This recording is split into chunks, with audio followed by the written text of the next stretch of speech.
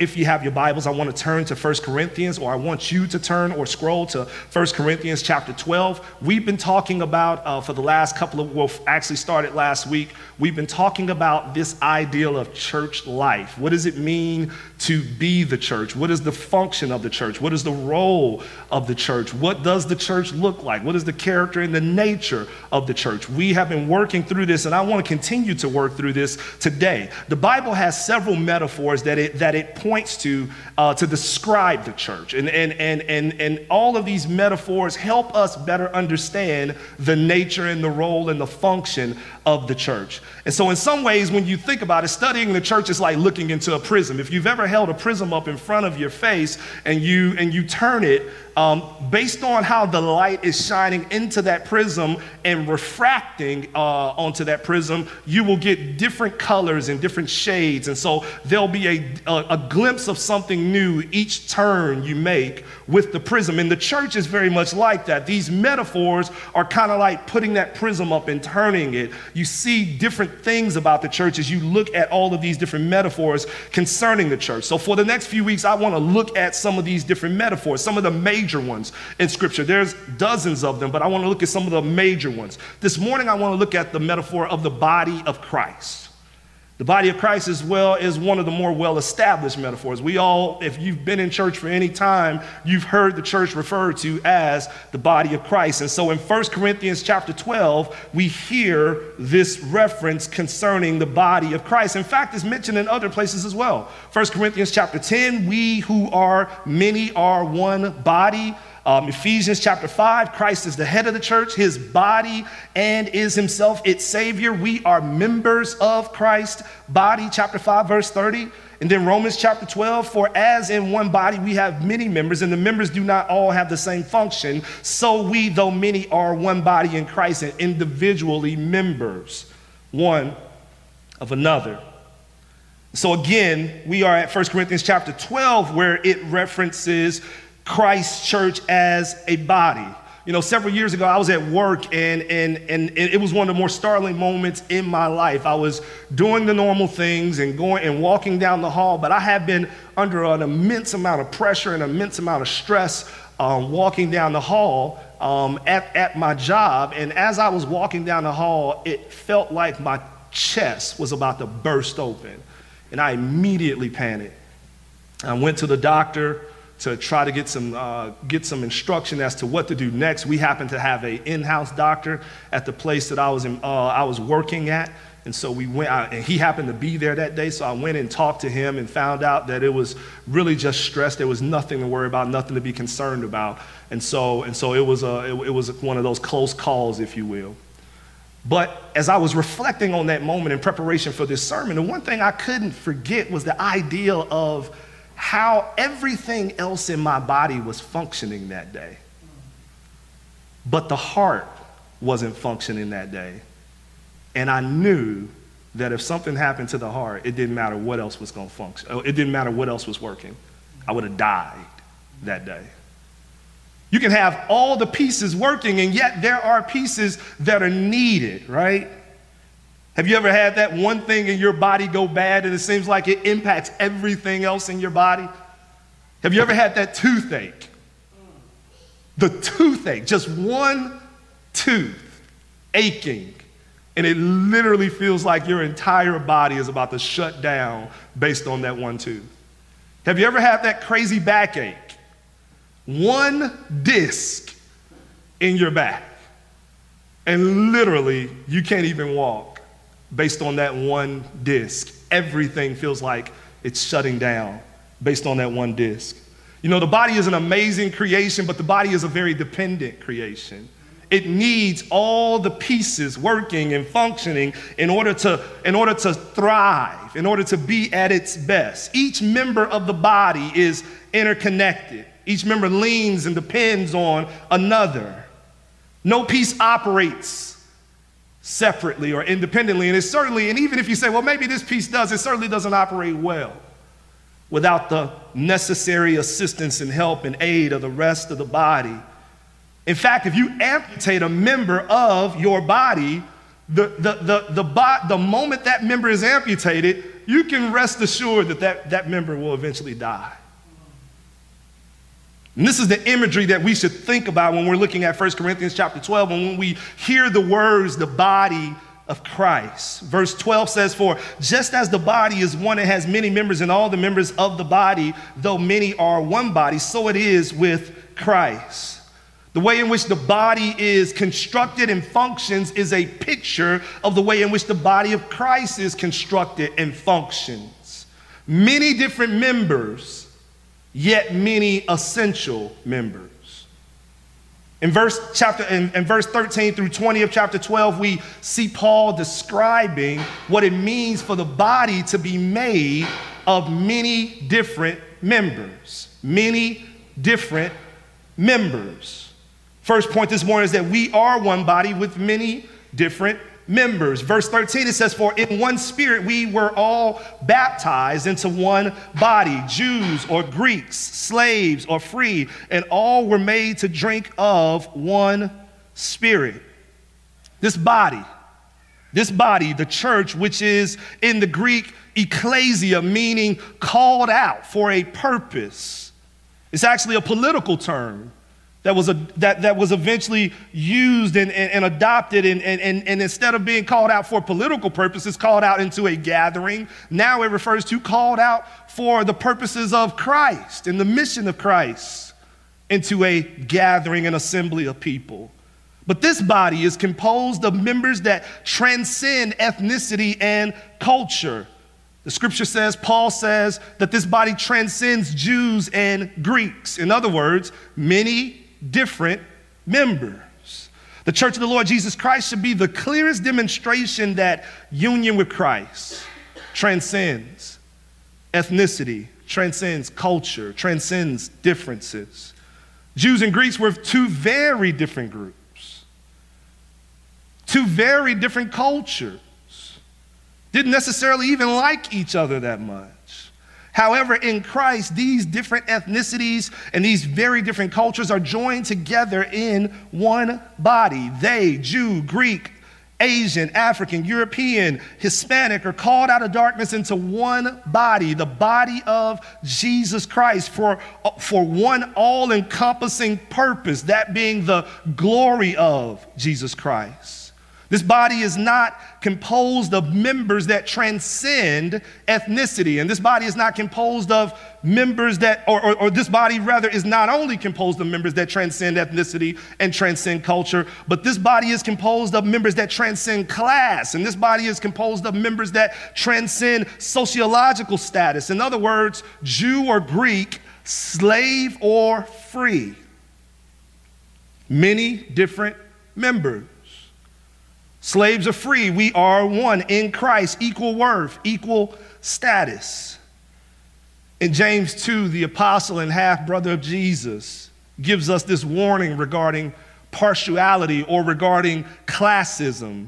He says in verse 1 of chapter 2, "My brothers, show no partiality as you hold the faith in our Lord Jesus Christ, the Lord of glory. For if a man wearing a gold ring and fine clothing comes into your assembly, and a poor man in shabby clothing comes in, and if you pay attention to the one who wears the fine clothing, then you say, you sit here in a good place, while you say to the poor man, you stand over there, or sit down at my feet, have you not then made distinctions among yourselves and become judges with evil thoughts?" One of the greatest witnesses of the church in the early years was the solidarity that they were able to show through class. In other words, transcending class, so that slave and free man had similar seats at the table. No one was put down. No one was raised too high, but they were all equal because they were brothers and sisters of the Lord and through the Lord Jesus Christ. Even in the letter that Paul writes to Philemon, one who actually owned the slave Onesimus, he says, "Welcome back, Onesimus, as a brother, as a brother." In other words, this man had legal right over this man, but Paul says, don't treat him as if he's underneath you. Treat him as if he's a brother of yours. Many different, yet many equal members. But we, of course, know that the church struggles with this, right? We've struggled through this through the years because the church is, in fact, made up of sinners. And those sinners aren't going anywhere. You think about, obviously, American slavery and the struggles with equality in Christ. One of the great horrors about that early day of slavery was the perversion of this great truth about us being one in Christ. In fact, the British had a policy that prohibited slaves from remaining slaves, or prohibited slaves from remaining slaves once they became gospel believers, or saved by Jesus Christ. In America, as the slavery institution began to escalate and we began to be more dependent on that institution, many of the slave masters began to worry that if their slaves were evangelized, when the missionaries began to teach Jesus, they began to worry that if they got saved, that they would also have to become free. And so they worked out, with the approval of the preachers and the pastors, they worked out a way where in 1667, Virginia passed a law saying that baptism does not change your social status. The hope was that they can begin to evangelize while not disrupting status quo, and basically having a Christianity that does not disrupt the classes. This is not what Paul means when he says different members. He says different members yet equal members. He is looking for a way to reduce those who are proud and elevate those that are humble to the place where we are all level. Even when you think about now, in today's era, in today's time, we know that we are struggling with unity in God's church. We are living in a time where we are encouraged nonstop to think the most about the most extreme, or to think the worst, rather, about the most extreme among us, and to think the very best version concerning ourselves. And so we want to think the absolute worst when it comes to the people around us that aren't like us, but we want to think the very best about ourselves and how we see ourselves. We are living in a moment where peace is rarely publicized in our culture, and anger is constantly sensationalized in our culture. We are living in a moment where chants for justice are met with suspicion, and we are living in a moment where calls for peace are met with frustration. We are living in a difficult moment for the church and all of its different members in this United States. The union of its members are being tested. The union of its members are being strained. How do we as different members in one body remain united and remain equal in a divided and unequal world? We do so with the help of the Spirit of God. Look at verse 13. It says, notice what's happening in verse 13. The work of oneness is initiated by the Spirit of God. Verse 13, for in one Spirit we were all baptized into one body, Jews or Greeks, slaves or free. This isn't intended to highlight some sort of special baptism that separates one group of Christians from another group of Christians. This is instead intended to highlight the manner in which the Spirit has brought us all into one body, no matter the socioeconomic status. No matter the ethnicity, no matter the culture, we are one body. The Spirit is the binding force for our unity. We are one body as a result of divine power forging and binding us together, we stay one body. No other group, no other assembly, no other organization can lay claim to this. No football team, no civic club, no school alumni group, no ethnicity, no culture, no political organization. All these groups are bound by natural commonality.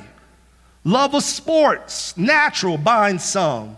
Place of birth, natural binds others. Where we went to school, natural binds a few more. But the body of Christ is bound supernaturally through the Holy Spirit testifying to us concerning the gospel of Jesus Christ. It binds us together through the gospel of Christ, and it is because it is supernatural that we are able to transcend all the natural differences and all the natural inequities to become one body of many different members. But also notice the second half of verse 13. And all were made to drink of one Spirit. So we were baptized by this Spirit into one body, and we drink from this Spirit. The sustainer of our unity in Christ will be the same person that established our unity in Christ. The one who keeps this unity is the same one that began this unity. To drink of the Spirit is to be nourished for this one body. Is to be nourished and fed with what is necessary to preserve and maintain and keep this unity. When you consider that this passage about drinking from the Spirit and being baptized in the Spirit is resting in a larger passage in chapter 12 through 14 about the gifts that God gives us through his Spirit, we can't miss that Paul is probably pointing to the reality that all of the gifting God has given us through his Spirit should be used, listen, to deepen the oneness we enjoy in the body. So the Spirit gives some with love and charity, some with mercy and generosity, some with discernment, some with leadership, and some with administration. But why does he do it? He does it for his glory. And how is one way that glory can be displayed? Glory can be displayed when those gifts are being used to deepen our unity in Jesus Christ. So our joining in the body is by the Spirit, and our keeping in the body is by the Spirit. And the Spirit is what gives us the ability to forgive the deep hurts when the world says forgiveness is so tired and old and outdated. And the Spirit is what gives you the empathy to listen to your brothers and listen to your sisters who are hurting when the world asks you, what's the use in continuing to talk? This work of unity is the work of the Spirit of the living God. Now, do you believe that? Do you live like you believe that? Do you pray like you believe that?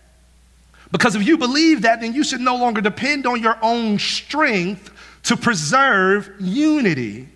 You should look deeper, and you should look to the supernatural. You should look to the divine. You should look to the Spirit for the help to preserve the unity around you. Are relationships fracturing around you right now? If they are, you shouldn't consider that your own strength and willpower is the key to the restoration of those relationships. If those relationships are in Christ, then the key to the sustaining of those relationships is his Spirit, which means we must lean to his Spirit, which means we must depend on his Spirit, which means we must rely on his Spirit, which means we must seek the face of God for love and patience and compassion and mercy and grace, all of these gifts and all of these fruit that are required in order to love, in order to be united.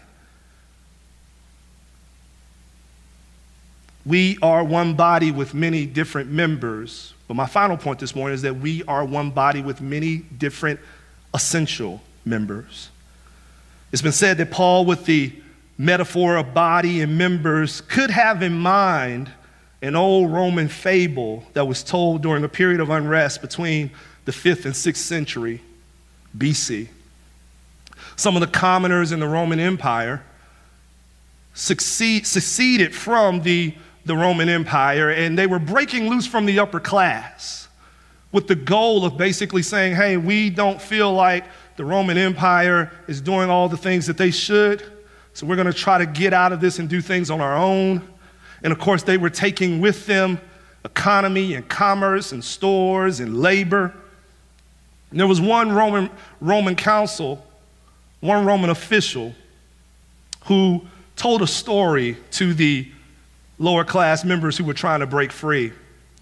He told them a story about all the different members of the body. saying that the stomach isn't paying its fair share. The stomach is not paying its fair share. We work, we pick up, we go, and the hands go, and the hands and arms go, and pick up the things that the stomach needs for food. And then they cook it, and then they feed it to the mouth, and the mouth chews and chews and chews to break these things down. And then it goes down into the stomach, who's just ready to receive it. It says that the members said, we're going to leave the stomach out of this because the stomach isn't doing its fair share. And then, guess what happens? They try to starve the stomach. And in starving the stomach, the rest of the body grows weak. And that official says, that's what you guys are doing. You think Rome isn't helping you, and so you think you're going to break loose. But in breaking loose, you're weakening yourselves. And guess what? He convinced them. They turned back around and they said, okay, you're right. They went back. And then, of course, they tried to succeed about 4 more times. But that's not the point of the story. The point of the story is that they saw in this moment the necessity and the importance of the body. Paul takes that story to the next level. He, instead of rooting it in the political, roots it in the spiritual. Paul addresses the essential nature of the members, all the members contributing and he does so from 2 vantage points. He does so from the first vantage point to those members who were saying, I am not needed by you, the body. And then he does it from a second vantage point for those that are saying, I don't need you, the body. So one group is saying, I am not needed by you. Another group is saying, I don't need you. And Paul addresses both groups. As I mentioned earlier, this text that we're reading is a part of a larger text about gifts, spiritual gifts. The Corinthian church has allowed spiritual gifts, sadly and unfortunately, tools that were used to build up the church and strengthen the church and unify the church. They've used it now. They've weaponized it. And instead of building up, they're tearing it down. Instead of strengthening it, they're weakening it. Instead of uniting it, they're dividing it with the very tools that were built for the opposite purposes. Have you ever experienced that? Where these gifts that were used, intended for one purpose, ends up actually accomplishing the very opposite thing.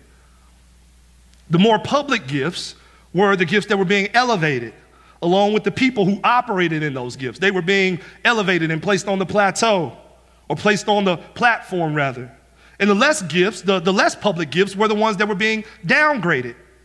And not only were the gifts being downgraded, but the people were being downgraded, considered less valuable, placed to the side.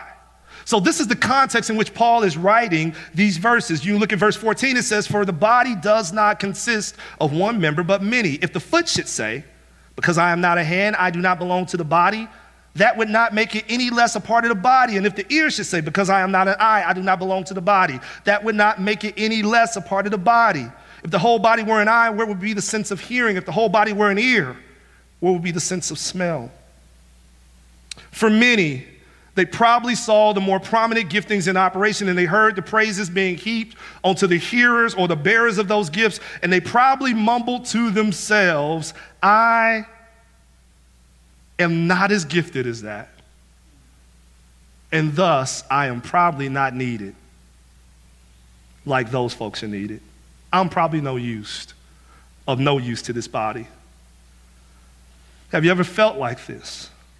Have you ever felt like this in a church? Have you ever felt like this in a group? Have you ever seen some of the more public giftings at work? People singing, people preaching, people being in front of the camera, and you've said to yourselves, well, maybe my call is just to sit back and not do anything.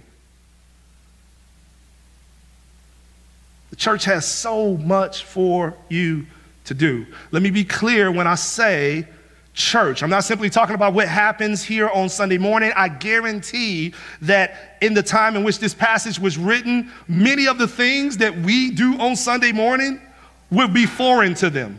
So it was not about the Sunday morning experience that Paul was calling on them to understand that they were needed.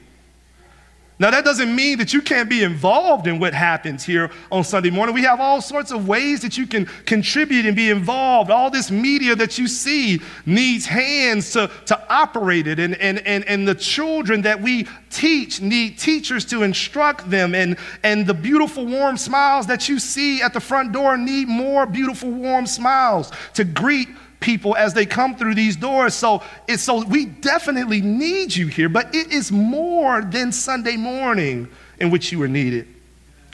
You see, we need help in telling the story of Jesus Christ on our streets and our communities. We need help sharing the word about what he has done and what he is doing in his local church. We need mission-minded people who will go into our local school and be a light to the children of our community. We need folks to visit the widow and the orphan and the prisoner and share the hope and love of Jesus Christ with them. We need people empowering the folks who are going to resource or empowering the folks who are going by resourcing them and sowing into the work. We need folks with an organizing mindset to help organize these different efforts and actions that are going on in our city. We need folks just quietly behind the scenes doing the Lord's work. Like one of the sisters here in our own church who quietly goes about the business of preparing desserts each and every single gathering for City Light Teens, not seeking credit in return. And her contribution is well received and well needed. Listen to me, saints. You have a role in the church of the Lord Jesus Christ, and your gifting will contribute to the building up, the strengthening, and the uniting and unifying of God's church. The reason why you aren't a hand is because the church can't walk if it has no feet. The reason that you aren't an eye is because the church can't hear if it doesn't have any ears. Every single member of God's church brings something that is used in the building of the Lord's church. Verse 18, it says, "But as it is, God arranged the members in the body, each one of them as he chose. If all were a single member, where would the body be? As it is, there are many parts, yet one body." God has so arranged the members. He has gifted people as he has chosen. He has put what you have in you for the purpose of being used for his glory. Some of it in his building, but some of it and a lot of it outside of the building. Your gifting, whether public or private, has been ordained by God to be used for his glory and to build up his church that you have been joined to. Now let's look at the second point. I don't need you. We talked about two vantage points. One, I don't feel like you need me. The other, I don't need you. Verse 21, the eye cannot say to the hand, I have no need of you, nor again to the head to the feet, I have no need of you. This is for the arrogant saint. This is for the one whose public gifting has now convinced himself or herself that they are God's gift to God's church. Saints, we are not meant to function on our own. We are not meant to function independent of one another. We are not meant to use our gifting for our own shine. We are meant to use our gifting in order that Jesus might shine. In fact, listening to Paul, we hear that without the gifting of others, we lose out on something that God desires for us to have. Paul says early on in chapter 12 that it is for the common good that God gives the Spirit, the manifestation of the Spirit to all. In other words, for the common good, you have the gift that you have. And somebody has the gift that they have for your good. Does that make sense? How do we rectify this? How do we turn this pride that seems to creep in when people have public gifts and they are elevated above everyone else? Simply by reversing the celebrity mentality. See, because we are so influenced by celebrity culture, we tend to think that the people that are in public are the people that we need to shine the most light on and put the most attention or draw the most attention to. Paul doesn't see it that way. Look at verse 22. He says, on the contrary, the parts of the body that seem to be weaker are indispensable. And on those parts of the body that we think less honorable, we bestow the greater honor. And our unpresentable parts are treated with greater modesty, which our presentable parts do not require. But God has so composed the body, giving greater honor to the part that lacked it, that there may be no division in the body, but that the members may have the same care for one another. If one member suffers, all suffer together. If one member is honored, all rejoice together. How are you abiding in this text? How are you obeying this text? How are you giving honor to the vessels that lack it around you? How are you giving attention to the weak around you?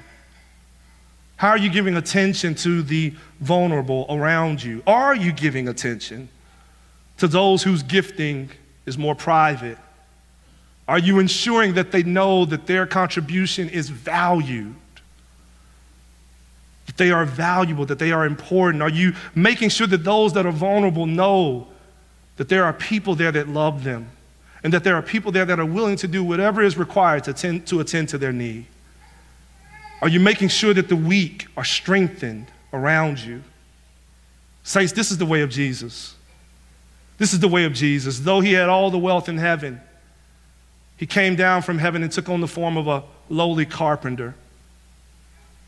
And by being poor, he made us rich. Though he was the embodiment of strength, he needed aid as he carried his cross up the hill. Though he was the embodiment of life, he absorbed death for the dying. Though he was the embodiment of perfect, he absorbed sin's debt for the sinful. You see, when we turn our attention and we reverse the celebrity mentality and we turn our attention to those that are weak and those that are given less vision or given less attention, we are embodying our Lord and Savior. We are embodying what it means to be the body of Jesus Christ. Every member different, yet every member essential. This is what it means to be the body of Christ. Interwoven, interconnected, not independent, but relying on one another, leaning on one another. This is what it means to be the body of Christ. Different, yet united. This is what it means to be the body of Christ. Different, yet essential. And so now let us go take every gift that the Lord has entrusted to you for his glory. And let's lean into this body that he has placed us in with his own blood so that this body might be edified, this body might be strengthened, and this body might be united. Let's pray.